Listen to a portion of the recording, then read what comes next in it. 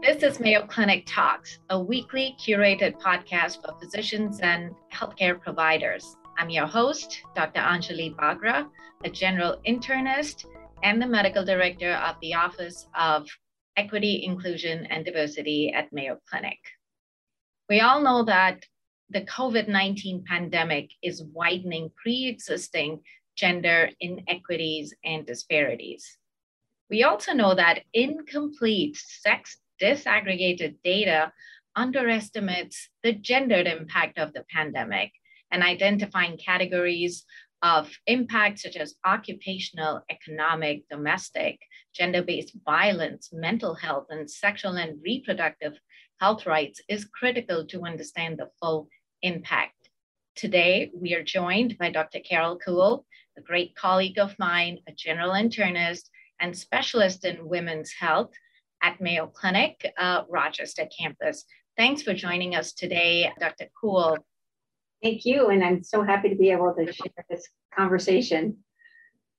Well, welcome once again. Would you like to give us a brief introduction of the awesome work that you do at Mayo Clinic? Sure.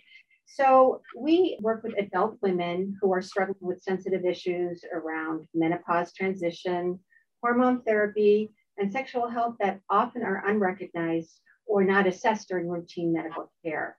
With the restrictions of the pandemic, the question then became, how do we continue to reach out to the needs of patients? And then also in this very challenging environment, what are the other issues that are impacting our patients and women in general during the pandemic?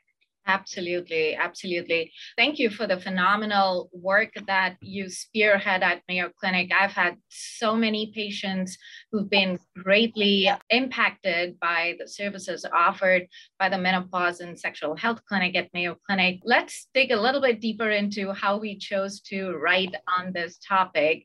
And while we were aware of emerging disparities, could you share a little background on how this piqued our interest and really the story behind how we chose to write a full narrative review on the specific subject of COVID-induced gender disparities? So one day, the chair of diversity and inclusion showed up in my office, that being you. And I think you felt that the mission of our clinic was in keeping with the opportunity to review emerging data that was coming from numerous sources like you just reflected on, and that we could bring to the forefront these critical issues that have emerged as a result of the pandemic. While we've been focused on diagnosis, on treatment, on containment of the pandemic, there was little attention to the fact that women have been disproportionately affected in diverse, non-biological aspects of their life, and that we were in a position to review these emerging gaps and share it in a way that would empower a call for action. Yes, absolutely. Well, thank you, Carol, for that. And for the benefit of our listeners, we neglected to mention that we are talking about gendered issues with the COVID-19 pandemic. And what we continue to refer to as writing is a narrative review that recently featured in one of our flag mark journals, the Mayo Clinic Proceedings, that summarizes the impact that these issues have, as well as mitigation strategies. So with that, Carol, we'd love to learn a little bit more. I'm sure our listeners would benefit from knowing your experience within the clinic and what kind of trends have you noted in women's health issues over the course of the pandemic.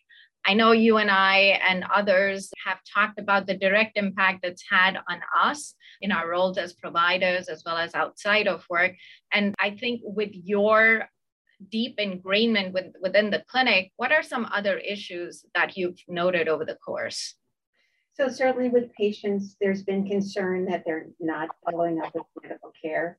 They're not having their preventive screening completed, mammograms and pap smears. They're delaying diagnoses, so that means delaying treatments. That becomes a concern just from a medical aspect, but then also from a psychological aspect, what's happening at home. I know every patient that I see, I ask, how is COVID affecting you? What's happening in your family, in your life, in your work? And that's been so insightful, be able to share those experiences that they're having. And certainly we were very quick to figure out, how do we reach out to these women and how can we change what we do and still meet their needs. And so the virtual visit became like the gift of the pandemic, actually, because we quickly figured it out, looked at our lists, reached out to women and began doing the virtual visits. And so we've been up and going right from the start. And so that's been really a big bonus for our patients. Yeah, you highlight some excellent points there. I think this trend in women delaying seeking care was something that you noticed in your clinic. I would say that is an experience many of our providers have shared, this delay of seeking care. And secondly, availability of therapy, because there are so many complex issues that arose from the pandemic that we'll talk about in a little bit. My practice is in stress management, and I know that I had lots of referrals from your clinic for stress management during the pandemic. That was really number one on the list that we were hearing from a lot of our patients.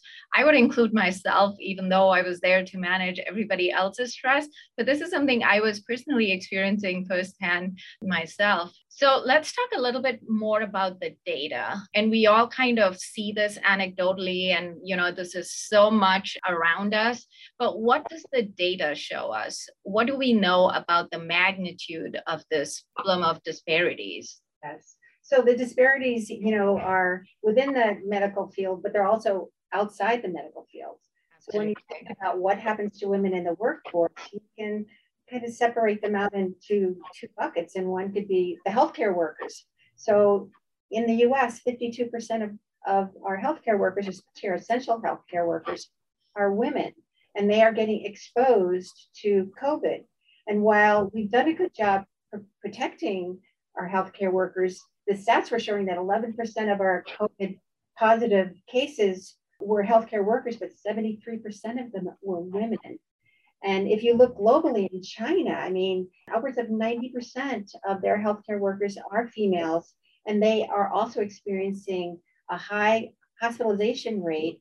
Up to 60% of them were women. And even though women have better outcomes than men overall, there's a concern that they are getting ill. And what are the ramifications of that besides mortality? There's more to it than just that. In fact, it was kind of interesting too, and as far as the unemployment, when you look at non-healthcare workers and what's happening in terms of, jobs and that kind of thing, there was a very nice review by the US Bureau of Labor and Statistics, and they looked at data from 2019 compared to 2020. So in 2019, if you look at unemployment, 3.4% were women, 3.8% were men. And in 2020, it switched. And then the women were 16.2% and the men were 13.5%. And the other concern is that it's not just a concern for women versus men. It's also like what's happening within those women. What population are we looking at? And then we have to be concerned that for single parenting, there are more single parents compared to men are women 4 times more prevalent than men. And they are the breadwinners. And they are the people who need the finances, who need the support systems, and they're losing childcare. So they have their children at home, and then they lose their job as well. So it becomes very complicated from a socioeconomic standpoint. Absolutely. I think the data is just screaming loud and clear that there is disparity, and the disparity is not as simple as, we can talk about these numbers, but there is a layer within this layer, and that's the layer of intersectionality. And to your point, the Labor Statistics Bureau, when they put out this data from 2019 to 2020, and then emerging trends for 2021, there is an asymmetric and disproportionate impact on Black and African American women from the Latina background. And I believe the category of people identifying as women that was most impacted was women with disabilities. And arguably, many of them live in extreme social conditions. So thank you for highlighting that. And certainly the other point that you highlighted about the global impact. This is not unique to one geographical area globally. This is a trend that's notable in Asia, within the United States, and across continents. And the other thing, Carol, that I was reflecting on is, McKinsey has been putting out a report on women in workforce, and we were making slow progress in catching up with the representation of women in workforce. And unfortunately, in this past year, all that progress that we were beginning to make in the last decade or so, we've quickly lost our ground on that. And so thank you for sharing these numbers with us. I think it's really important that we collectively as a society recognize the importance of mitigation of these issues. I also know that within the review article, there are broad categories of gendered impact, which range across different gender identities and issues of domestic violence to trafficking to reproductive health. So why don't we quickly talk about that, if you'd like to share with our listeners on gender-based violence, and what do you see in terms of trends for these issues? And this is an area of huge concern, because if you think about it, the pandemic is a recipe for domestic abuse. Shelters are closed, there's economic strain, unemployment, limited community resources, and then throw in alcohol use and drug use, which is increased. It's just escalating the situation, and domestic violence reports have gone up 20 to 25 to 30%, and even internationally upwards of 50%. And that demand for emergency sheltering is gone. A lot of our shelters now are being used for homeless because people are being evicted. So how do women seek asylum from from situations? And we're finding that sometimes the threat of getting COVID is a source of coercion by abusers that then restrict women to home because they're afraid. They have fear of going out and getting tested or getting treatment. And so they're confined to home with their abuser. And so that becomes a situation of disaster for the whole family.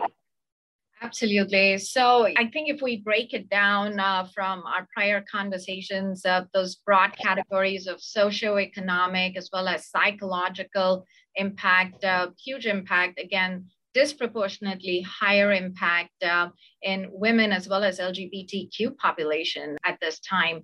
Now we're seeing also intersectionality of race, ethnicity, as well as socioeconomic status having a disproportionately higher impact. How about mental health? What trends might you have noted in the search? So, certainly women have a higher prevalence of anxiety and depression just in general. And if you look at, and you can break it down just in general in response to the pandemic, that we're seeing higher levels of depression and anxiety that are just related to the pandemic, and even women who didn't have a previous diagnosis now are coming forward with symptoms. And the real concern too, additional concern, is that our healthcare workers, there seems to be a higher proportion of women who are having PTSD from their work at the front line. And so, how do we recognize this and help, our healthcare workers who are out there doing their best to treat our patients? This is something of real concern, locally as well as nationally as well as globally, because then it also impacts the care that patients are getting.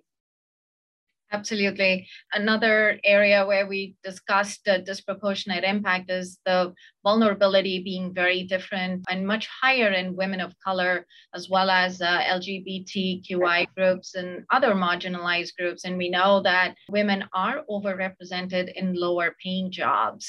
And you mentioned this before, that single parent families have more number of women are caring for single parent families, and these tend to be more Black and Latino as well.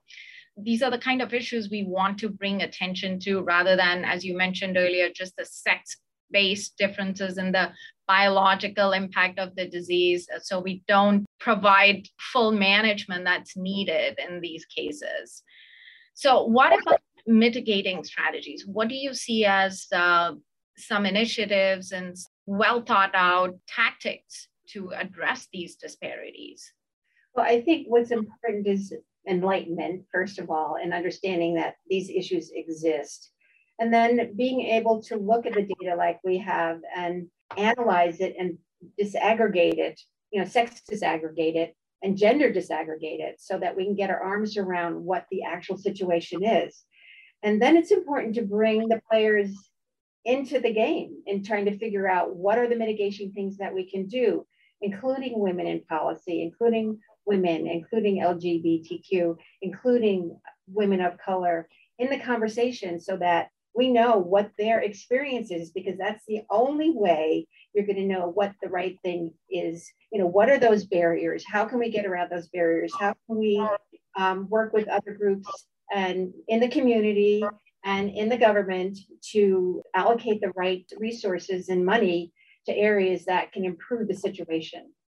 Thank you so much for highlighting a very systematic approach to getting to the origin of the disparity and being innovative and really creating a top-down, bottoms-up, and horizontally existing policy making to address these issues, and getting women on the panels that make these policies, because we really want that equity lens, because this is not a situation where an approach with equality would help. We really need to have the equity lens here.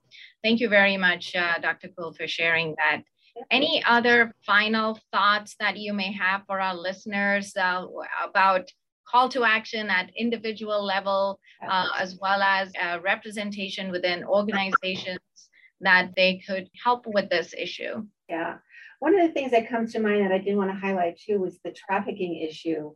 That has become more prevalent as women are seeking asylum. Where do they seek asylum to? And so they're vulnerable for this.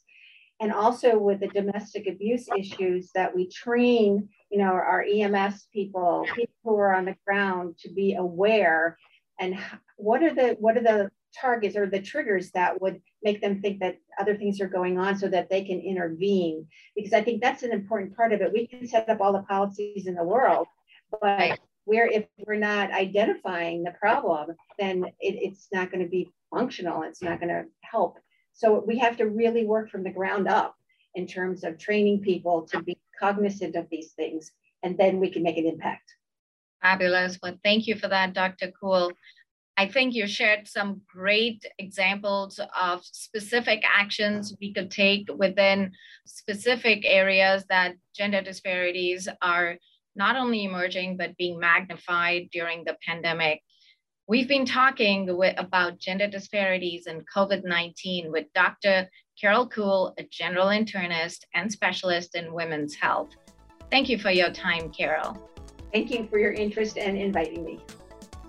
If you have enjoyed Mayo Clinic Talk podcast, please follow us, stay healthy, and see you next week.